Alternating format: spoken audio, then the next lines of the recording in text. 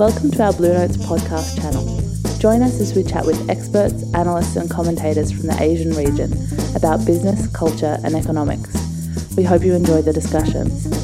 You can join the conversation by commenting on our website or on SoundCloud. But my belief is that if you do it properly and you put the work into it, you can have a seamless transition from one generation to the other. Today we host a roundtable discussion on family business with ANZ's Brendan Rinaldi, PwC's David Smorgon, and both Ross and Carolyn Brown from Brown Brothers.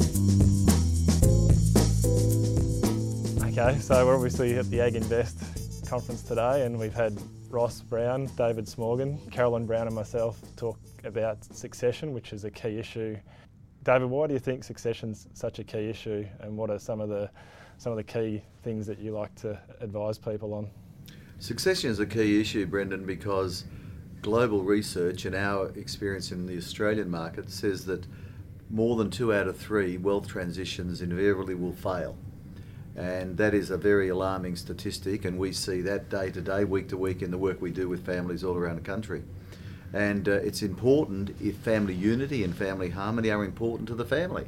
Now, in some cases, some parents don't want that. They really don't care. They let their kids go off on their own and do it. But the greater majority of Australian families want their families to stay together beyond the first generation, into the second and hopefully the third and fourth generation. And that's a very difficult thing to do. So if you're talking about the agricultural sector, we're aware that 90% of Australian farmers are owned by families.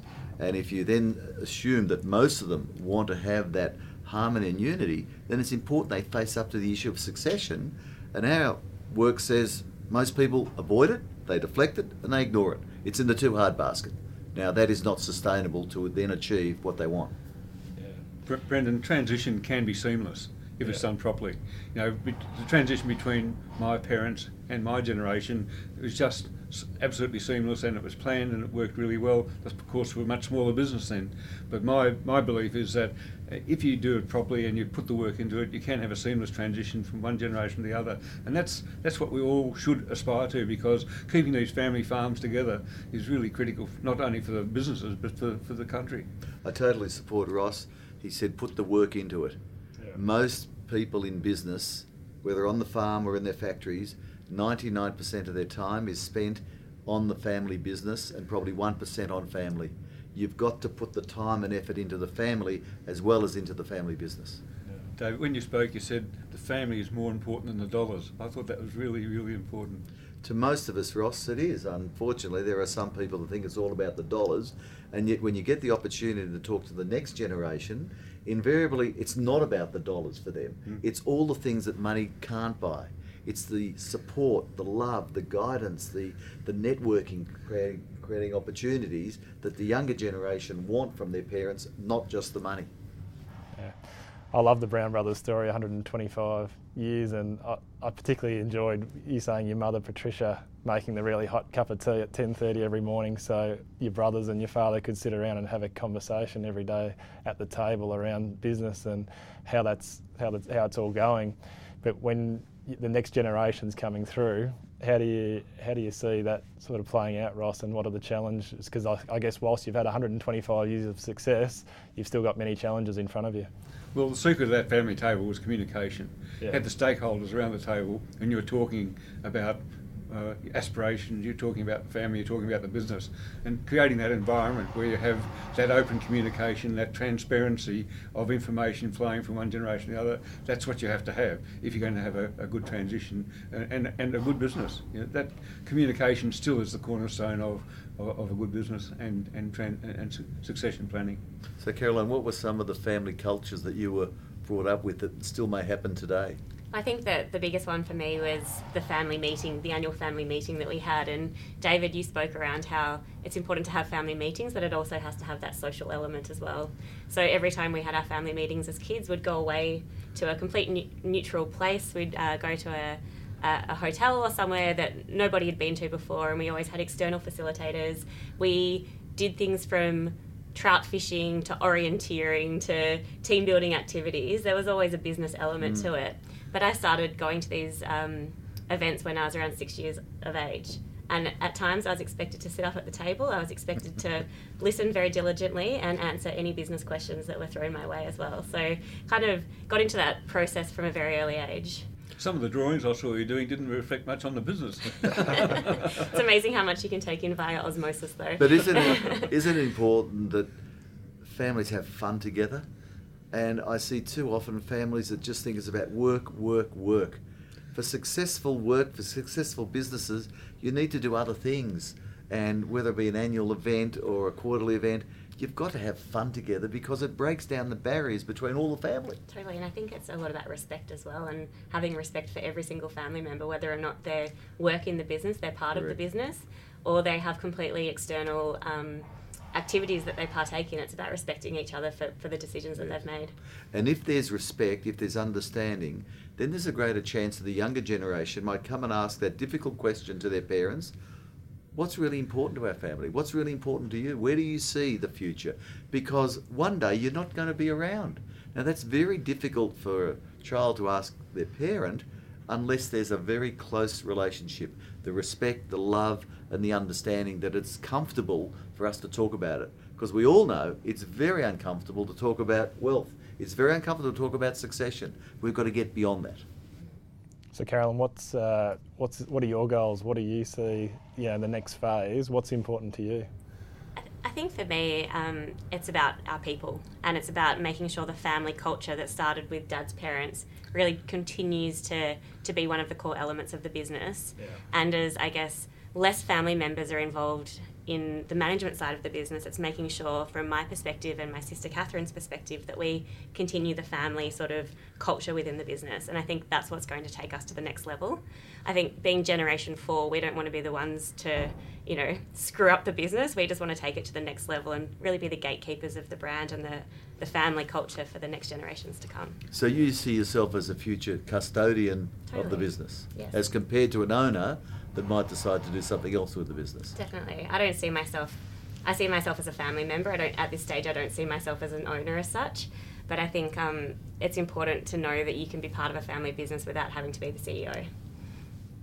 And Ross, some of the keys as part of your journey over time, you said innovation and also having a mission, and I thought those things were really good. I mean, how did you come up with that, innovation and the mission statement and that journey? Yeah, well, one of our missions is leadership.